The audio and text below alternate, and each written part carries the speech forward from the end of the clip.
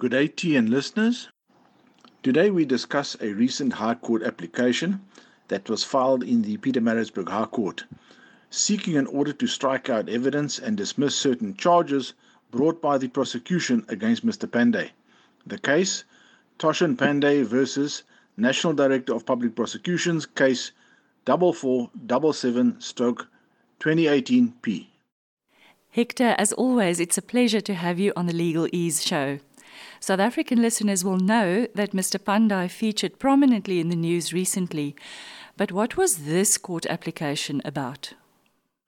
On the 26th of January 2018, Mr. Abrams, who was at the time the National Director of Public Prosecutions, communicated his decision to prosecute the applicant for fraud and corruption. Subsequent to this decision, an application was brought.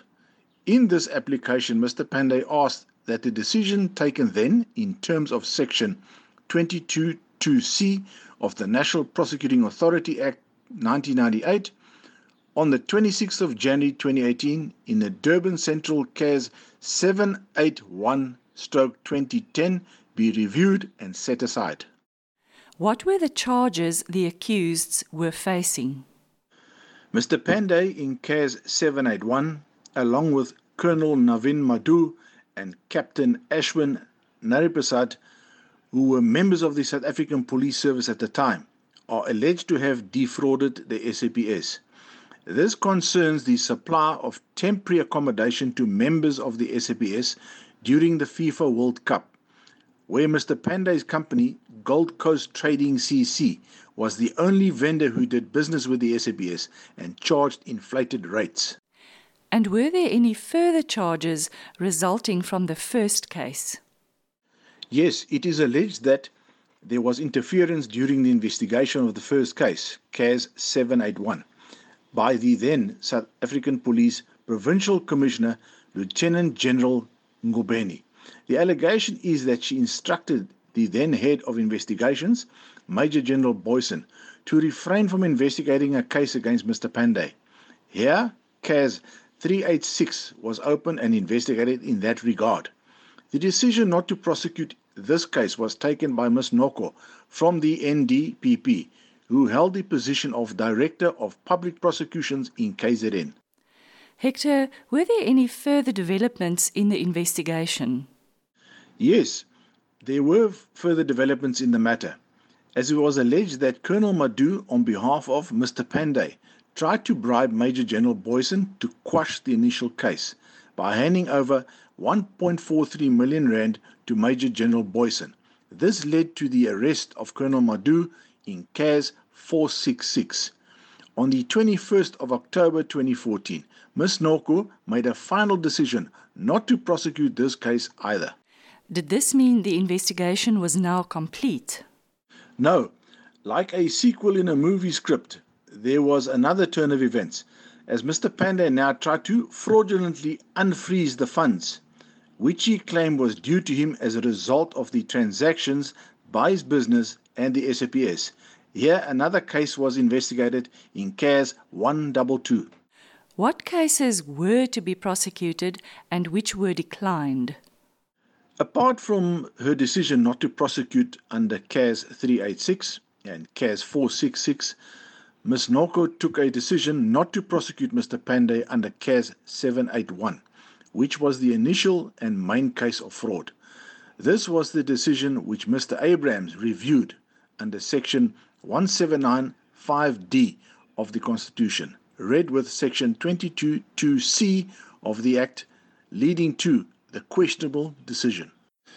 Section 179(5)(d) of the Constitution provides the National Director of Public Prosecutions may review a decision to prosecute or not to prosecute after consulting the relevant Director of Public Prosecutions and after taking representations within a period specified by the National Director of Public Prosecutions from the following: the accused, the complainant, any other person or party whom the NDPP deems relative, and Section 22(2)(c) of the Act provides, in accordance with Section 179 of the Constitution, the National Director may review a decision to prosecute or not to prosecute after consulting the relevant director and after taking representations within the period specified by the National Director of the accused person, the complainant, and any other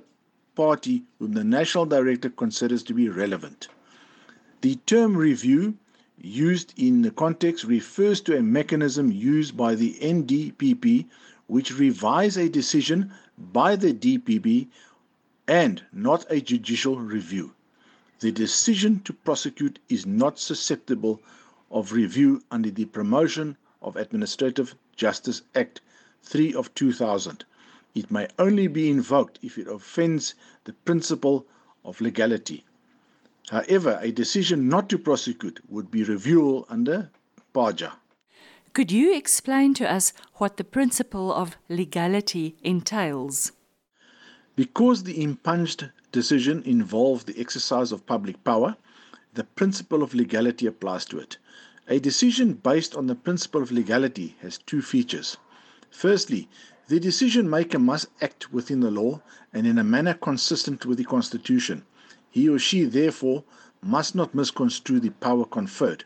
Secondly, the decision must be rationally related to the purpose for which the power was conferred.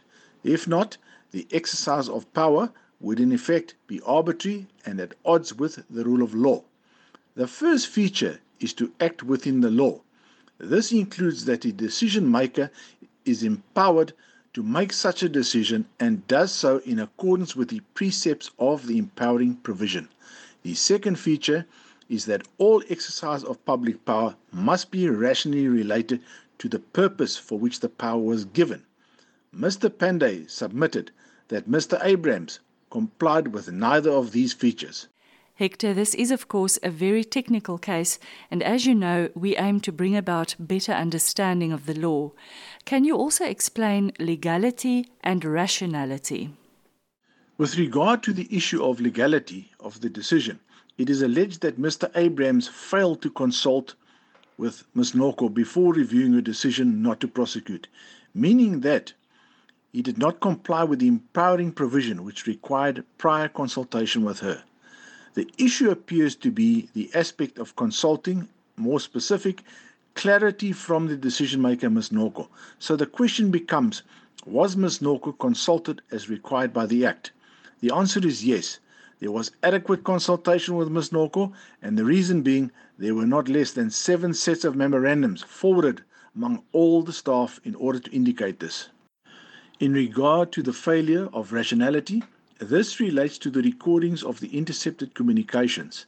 These were obtained after the order was made and subsequently extended by a designated judge under the Regulation of Interception of Communications and Provision of Communication-Related Information Act. So certain issues affecting the evidence which can legitimately form the basis for a decision on the aspect must be addressed. After the answering affidavit had been delivered by the prosecution on the 31st of May 2019, Mr. Pandey applied to have the respondent's affidavit struck out. Alternatively, 50 paragraphs to be struck out on the basis that the contents constitute inadmissible hearsay and or argumentative speculation and or vexatious and or scandalous behavior. Accordingly, the application to strike out lacked merit as the evidence did not meet the stringent tests for striking out. Thank you. What other objections were raised by the applicant? He alleged that when the intercepted material, which was in possession of Crime Intelligence SAPS, was released to him and his attorney, the prosecution had as a result breached attorney-client privilege, as it could be heard in the recordings that they were busy discussing the merits of the case and they were privy to hearing the basis of his defense, which would result in a failure of justice. Was there merit in this allegation? Accordingly, there was no merit in this, as the material was to be used in CAS 466 and not CAS 781, which was the main case. CAS 466 only pertained to the attempts to improperly influence the outcome of the investigation, so this objection had no basis.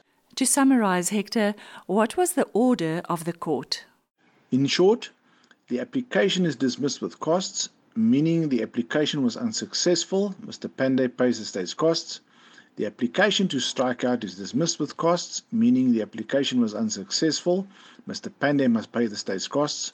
All reserves cost to be costs in the cause, meaning the costs that were not awarded during litigation to be awarded at the end. Until next time, listeners, take care and keep well.